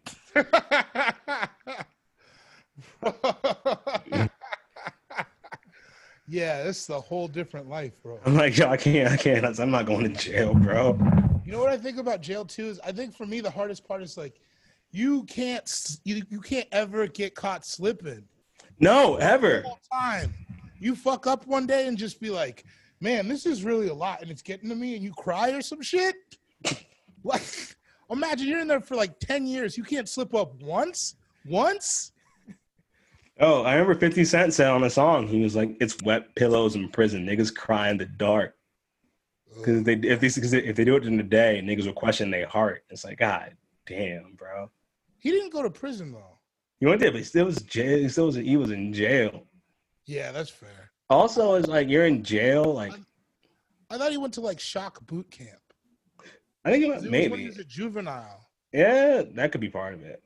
Probably, yeah. I think it was that, but still, it's like also juvenile might be worse. Imagine being like, because horny male energy at like 30 is scary, but horny teenage male energy. I had a bunch of friends who went to juvie when I was a kid, and it sounded horrible. The Marvin J. Foot Center. It sounded terrible. Yeah, you don't want any parts of that shit. No, because kids don't even like. Kids are like they want to fight anyways. Yeah. You know what I mean? Just to do it. Like, yeah, I remember my friend said he was in there and he saw a kid stab another kid with a pencil. And I was like, man, I'm going to class. Bro, fuck that. Whatever trajectory, me and you got to be on different paths. I can't do that shit. No, man, are you crazy? And now it's even worse. Because they all got that shit in the prison population, COVID, because they can't social distance. Have you been reading about that? Oh yeah, I heard about that. Yeah, they're all fucked up. Yeah, it's fucked up, man. Yeah, I did see I saw a prison basketball game like that was they were on lock. They weren't on lockdown, but they were like in like the main like there's the cells, right? Then they have the little like lounge area. They set up like a wicker basket and they were playing basketball. Man. And they had a phone snuck in. That shit actually was pretty dope. Like I've seen some prison shit where it's like shit with the phone sneaking in does look lit. Yeah, it does. Like they have like flat screens. I saw they were playing like 2K. I was like, oh shit. Yeah, just like chilling. But juice isn't worth the squeeze. I couldn't do it. Yeah, I could not. Yeah, juice isn't worth the squeeze. I like that. Yeah, man, that shit's not for me. That's not for me either. All right, bro. This is the final segment of the show. Thank you first of all, I want to thank you for being a part of it. Thank you for dealing with the technical difficulties that I was having earlier. Shout out to Spectrum because I'm going to be on the phone with them for the next like 15, 20 minutes. I got to ask you for help with a thing that I'm going through. All right. And like a song for that. Okay. So let's see what's on my mind. I think right now, this actually isn't a bad thing. It's actually a pretty good thing. Right now, I'm sitting back and I'm happy about who my friend group is, you know, who I associate with, my peers, the people that I talk to. Like when I was a kid, the whole stand-up thing seemed so distant and so far away. But now I look and it's like I have so many talented, good friends, good brothers around me and shit like that. And I take a lot of pride in my friends' accomplishments, right? Right. I'm trying to figure out a way to celebrate my friends but without it being like uncomfortable. Like you don't want it to be overly you don't want it to be like overly emotional. Is that what you mean? Not overly emotional, but just I want to do it in a way that's just like, because sometimes I'm like, oh, shout out to my friends, shout out to my homies, and my mom would be like, you all right? You sound like you're down. I don't want to sound like I'm down on myself. I want to like big my people up. Like for example, I think like Nick is great. I think Nick is super funny, talented dude. I'm happy we do the podcast together and shit like that. And I want to share that energy with the world, but I don't want it to sound like, hey, I suck and Nick is great. Right. Like you don't want to do it at the expense of yourself. Yes. Like how do I celebrate my friends without diminishing myself? That's a very specific problem. Yeah. That's it. I've been on this podcast since like October, bro. My problems get super specific. I'm trying to think. Any genre, right? Any genre. It doesn't have to be rap. I mean, that's kind of like my wheelhouse. I don't know that much other songs. Yeah, it could be rap too.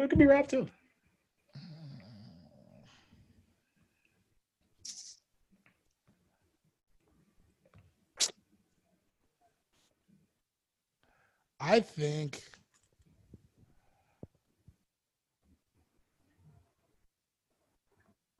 want to big up your friends. Did you ever listen to Paul Wall and Chamillionaire? No, I never. The color changing click. I never listened to those. Yeah, back when they did tapes together though, before Chamillionaire got the deal. I never did. But I fucked with that. I fucked with Texas rap for some reason in high school a lot. Cause it's dope. Texas rap is dope. Shit. So there's one song on. So they did a tape called Controversy Sells, because you know they were like they used to rap together and then they weren't friends anymore or some shit. Yeah. Actually, I know a lot about that story. Because I saw their interview. They interviewed each other, and how they squashed that shit. It's beautiful. Is that on YouTube? I haven't seen that. It's in print. Okay, yeah, I'll read that.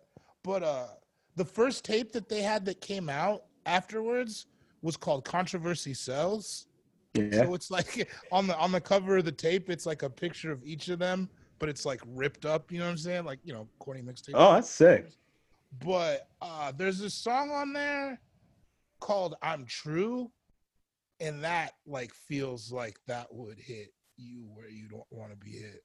Word, that's what I need. And there's two though. There's two. There's the one that's just Lil Flip and Chamillionaire, and then there's the one with like Lil Flip, 50-50 Lil Twin. That's not the one. You want the Lil Flip, Chamillionaire, and Paul Wall.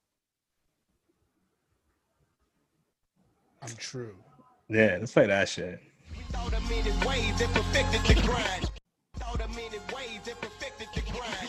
Yeah, but yo, like that interview, it's crazy because they both kind of did the same thing where they were just like,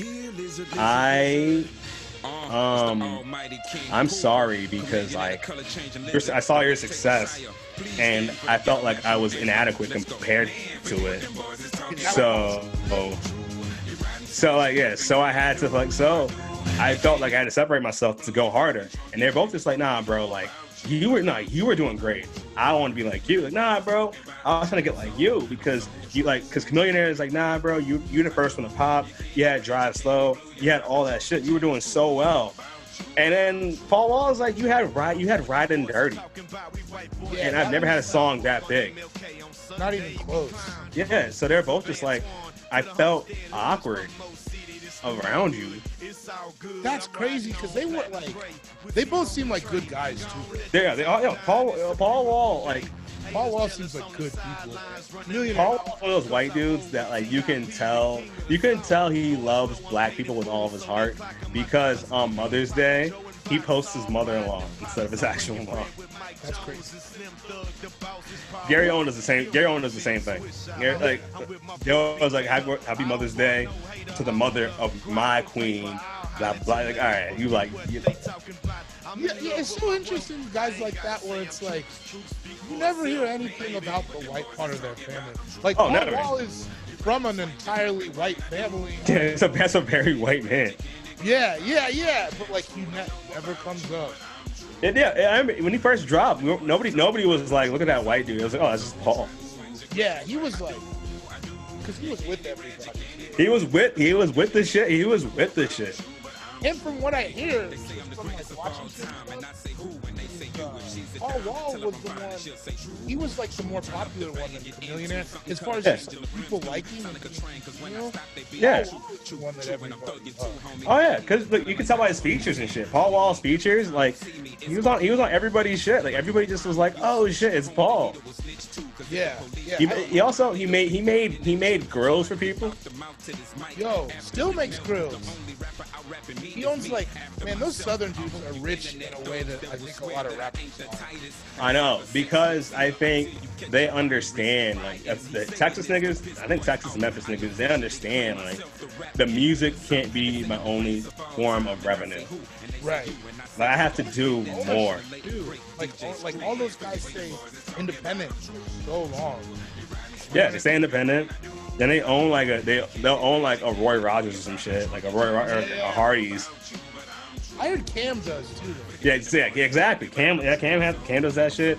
Like those are good ways to make bread because it's like the music's gonna sell. The music, let's say Cam, right, on a yearly basis, he might make like 200,000 yearly. I'm just saying I'm lowballing it. Right. But then it's like, all right, you got residuals. The tour, like I said, tour money is maybe 200,000. Residuals. Then you got all of his franchises and shit like that. It probably goes up to like maybe 600, 700K. Yeah, and he pushes merchandise.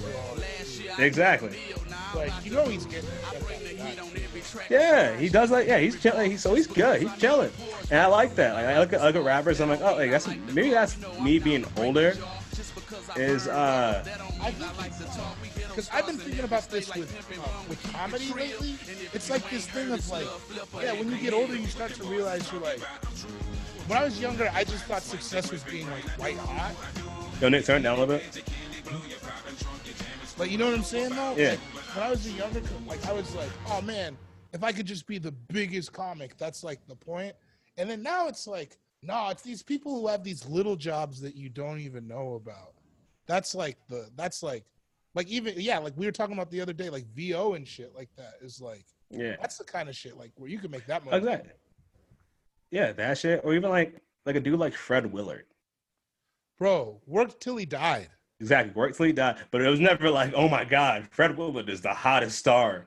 No, it was just, but he was the dude everybody liked. And he was hilarious the whole time. And if you look at his like filmography or whatever, he was in a bunch of shitty shit. He was a bunch of trash. But like whatever, because he's funny and like he worked the whole time. Like, he worked the whole time, and it was like he also crossed so many different levels. Like niggas love Fred Willard because of the Boondocks. Yeah. Yo, the fact that he even did the Boondocks is incredible. You know what I mean? Yeah, he did that. Like, he was in How High. Yo, he was in How High. That's great. That's like such a testament to his career that he could do that and then go do like, you know, those Christopher Guest movies, which are funny but are also the whitest shit. Oh my god, fucking! I remember, my first white girlfriend. She showed me Best in Show, and my mind was blown at how funny it was. That was the whitest movie I've ever. That's the whitest, but it's so white. It's like they're making fun of 3 different kinds of white. I was like, God damn. Yeah, like, that movie is like hilarious, and so yeah, you're right. So white. So white. But Fred Willard was fucking fantastic in that. Hilarious. He was hilarious in Anchorman. Who was he in Anchorman? He was the boss. The head boss. Oh, yeah. His son was wilding, so he would have all those ad-libs where he's like, oh, yeah, it seems my youngest was on something called PCP. He shot a gun at the school or whatever. You know what I remember that. Yeah. I remember that. Yo, Fred Willard was great. Yo, Fred Willard was fucking great. Even like the last major thing, I think you should leave. That one episode. That's what I'm saying. That guy. Have you seen the piano that's actually the clip that's like based off of? No. It's like a guy who has and that's like an actual instrument. Really? Yeah. That's hilarious. And Fred Willard was just like in it and just being like, my condolences. Oh, I have a sad song for you. This song is about a baby duck that gets his head caught in a stewed tomato. Bro, you know how Fred Willard is hilarious? He got caught jerking off in a porno theater and nobody cared. Oh, did you ever hear his response to that? No. What do you mean? Like, he was just like, he got caught jerking off, and then he said, it's a shame that I didn't have a chance to review the movie because I had a lot of opinions. That's hilarious. See? Hilarious. Yo, he's always funny. He's just always funny. Bro, those are the guys who it's like, the older I get, it's like, that's the stuff I like. It's just, like, I don't need to be like Kevin Hart or anything, you know? No, never. That shit sounds like, and that, you go crazy. Kevin Hart shit seems nuts. Yo, I was thinking about his documentary the other day. What you think about it? That documentary was weird, right? That documentary is one of the craziest. Nick, have you seen it? No, not yet. Oh, okay. So basically, the documentary clip though. The fight clip. Yeah, I'm not gonna lie. That was such a shit. That was so shitty of him, but it was still like really funny. And he was like, "Do you have a house? But do you have a house? Answer my questions." Yeah, and the guy clearly didn't have a house. I was like, "That's fucked up." But it was funny. I said, "But do you have a house?" But the whole shit is just you just watch his ego go crazier and crazy. But I also realized watching it, I was like, if he didn't have the ego he had, he would not have the level of success that he had. Yeah, but that's totally true. But it's also like, to what level is it like, is that even like for what? You know what I mean? Because it's like when you get that big, no matter what, the quality suffers, right? The quality, no one's that big and consistent. Yeah, you just can't be. And it's like, have you ever like, why would you want to tell jokes in front of an arena? Like, you know what I mean? That shit sounds like it would be terrible. That shit sounds like, because sometimes you want jokes that aren't that funny to line up jokes that are really funny. So it's like I'm gonna be honest here. Like he's like this, the intimacy is gone. Yeah, there is no intimacy when you're that level. You can't be. Yeah, that's horrifying. And then like the scary part of that documentary too is like when like one of his openers was breaking down each of his specials. Yeah. And I was like, dude, you're a whole comic yourself. Like, you should have your own. Like, why aren't you thinking, where about my like? Because it's too good to like. What do you do? You know what I mean? That's like, I think that's how people get caught up in that role. Is it's just like it's just good enough, right?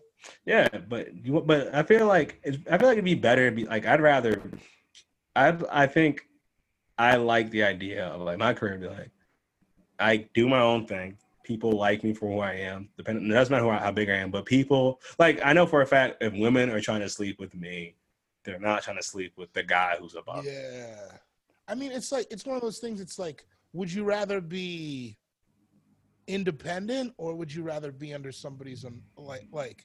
Would you rather be less successful and be independent or be crazy successful and be under somebody's umbrella? I'd rather.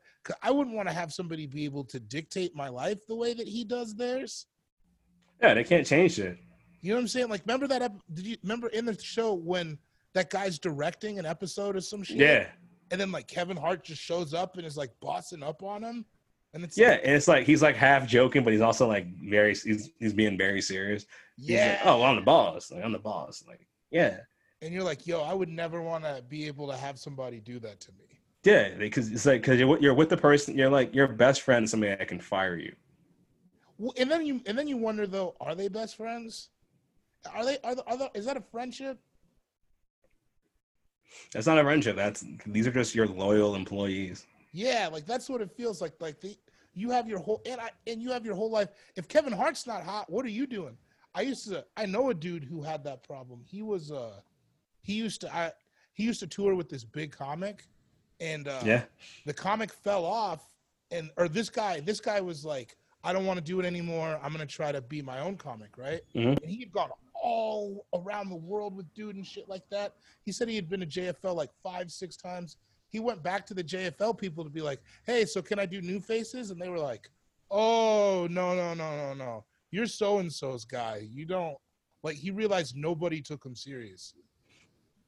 He was just dude's boy for his whole career, you know? That shit is, I've been thinking about that shit a lot too. Like, the levels to which people just tolerate you. Bro, it's like, it's scary to think about too, because you're like, because like this whole thing is based on relationships. So you like, and nobody's like, in general in entertainment, it's just not, the setup isn't be mean to each other. Nobody's really like that mean to each other, like outwardly. You know what I'm saying? So yeah, the idea of like, are people just tolerating me is like very scary. Yeah, and like I think it's scary because we've all seen it happen where there's somebody who is just like that, like people are tolerating, and it could be you in the moment, it could be somebody else. We've seen it, and it's just like I've seen it happen too for me, where it's just like I remember like there are certain things where like I got a thing, and I saw people just laugh differently and like talk to me different. And I was like, because now I still don't matter, bro. But it's just like, oh, but you matter, but you're still, it's, I don't know, the game is crazy. No, yeah, that shit happens. Yeah. You see that every time I get something new. Yeah, it's just, you see like, and it's weird to see people who it's like, we started together. Why are you weird towards me? You know what I mean? Yeah, I've had it. I've been on the opposite side of that, right? Like I had a friend of mine confront me, being like, "Yo, why are you acting so funny?" And it's kind of just like that comes down to like an insecurity thing.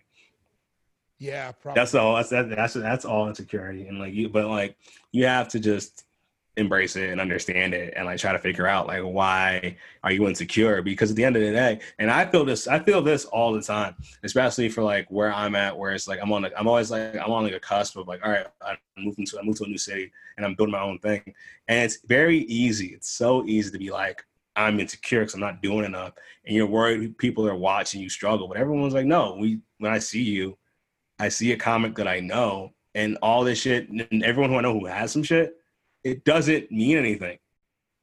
Yeah, it doesn't change. Yeah, it does. It's kind of like, to me, you put so much on it, and then you put so much on it, like for me, what I noticed is like with my like on a different level, like my high school friends, like my friends I know for like a long time, like high school, college, and whatnot. And it's like with dating, when the first of my friends started losing their virginity and stuff like that, it was like they were different. Like, I'm different. I get to talk. I'm an authority on this. I'm an authority on that. And then I remember for me, it was like, then I moved around and people saw me start dating a lot. And now they take my word different. I'm just like, no, I'm still saying the same shit I was saying yesterday. Yeah, I haven't changed. It's just that somebody has seen me and they appreciate, or somebody seen me and they responded in a certain way. I'm still the same person. I'm not changing because of this shit. People, yeah, I mean, ultimately, it's just like, you know, creation is what the joy is, and that should be where we find the pleasure, right? Because it's like, nothing feels different. I was talking to my mom actually about this the other day. She was talking about some shit in comedy, and I was like, it still all feels the same way, though. Like, everything feels the same way to me that it did when I was like open micing all the time. You know what I mean? Like, yeah, the stakes have changed, and I get like, you get more money or whatever, but it doesn't really ever feel any different. Well, that's good. I don't think it should. I think the stakes changing is a huge thing. Like on a very, very minor level, very, very minute level. The other day, I had a tweet that was super viral. I was like, oh, this is dope. And then, so I had a tweet that was super viral. I was like, oh, this is super dope. And then right after that tweet went viral, I got a text from Bank of America being like, yeah, your bank account is under $25. Ain't that how it fucking goes? And I was like, oh, this doesn't matter at all. No, bro. Man, the night after I did Conan, I fucking woke up alone. You know what I mean? Dog, also speaking of that, the beginning of your Conan is my favorite thing ever when he just walked too far. Oh, man. I thought they were going to cut it out is the crazy thing. That shit was so funny, though. I didn't know at the time, though. So when it happened in my head, I was like, I thought it was over. Like, that's why I said that. Because I was like, all right, well, the booker likes you. So, like, maybe you could. I was already past the set. I was already thinking about, like, maybe I can get back on again later. Bro. People thought that shit was on purpose, which is hilarious. Yeah, no, so did I. I thought that was on purpose. I thought it was on purpose still right now. Yeah. Oh, no. Yeah, that was it. I just shot past my mark. Bro. That shit was cool. But, like, I don't know. But I think also just like knowing you. I remember when I first met you at Bridgetown or whatever. Yeah. It was just like your energy was because you're just a cool dude. And I think that like some people it changed. You say it all feels the same, but I feel like a lot of people with any sort of success or any sort of life milestone, it's like they're seeking that for validation, and instead of doing it because they want to, they're doing this to attain a certain level. And once they get to that level, they act funny. But you were just like, yo, I'm a cool dude. I'm already like I know I'm a cool dude already. So I can just move around. So like I saw you, the first time I saw you, we didn't have a long conversation. We were just like, oh, what's up? Oh, what's up? And that was it. And you're like, and then Sam was like, oh, that's my homie? That's my homie. It's like, all right, bet. We're cool now. And that was the end of it. And Sam was wilding. You remember that? Sam was on 10. Yo, she was going for it. Oh, man. That was a great time. But yo, we've been talking now for like 2 hours, my guy. Oh, Dave, shit, yeah. Thank you so much for doing the show. Thank you so much for talking. Thank you for dealing with all the fucking technical bullshit difficulties that we had. But I really appreciate, this time. Of course, bro. Of course. Where can people find you online? Twitter @the G is silent. Yes. Instagram is cool guy jokes 87. I didn't think the platform was gonna last. And yeah, those are good. Those work. All right, word. Thank you very much, Nick. As always, thank you so much, bro. We had a good time.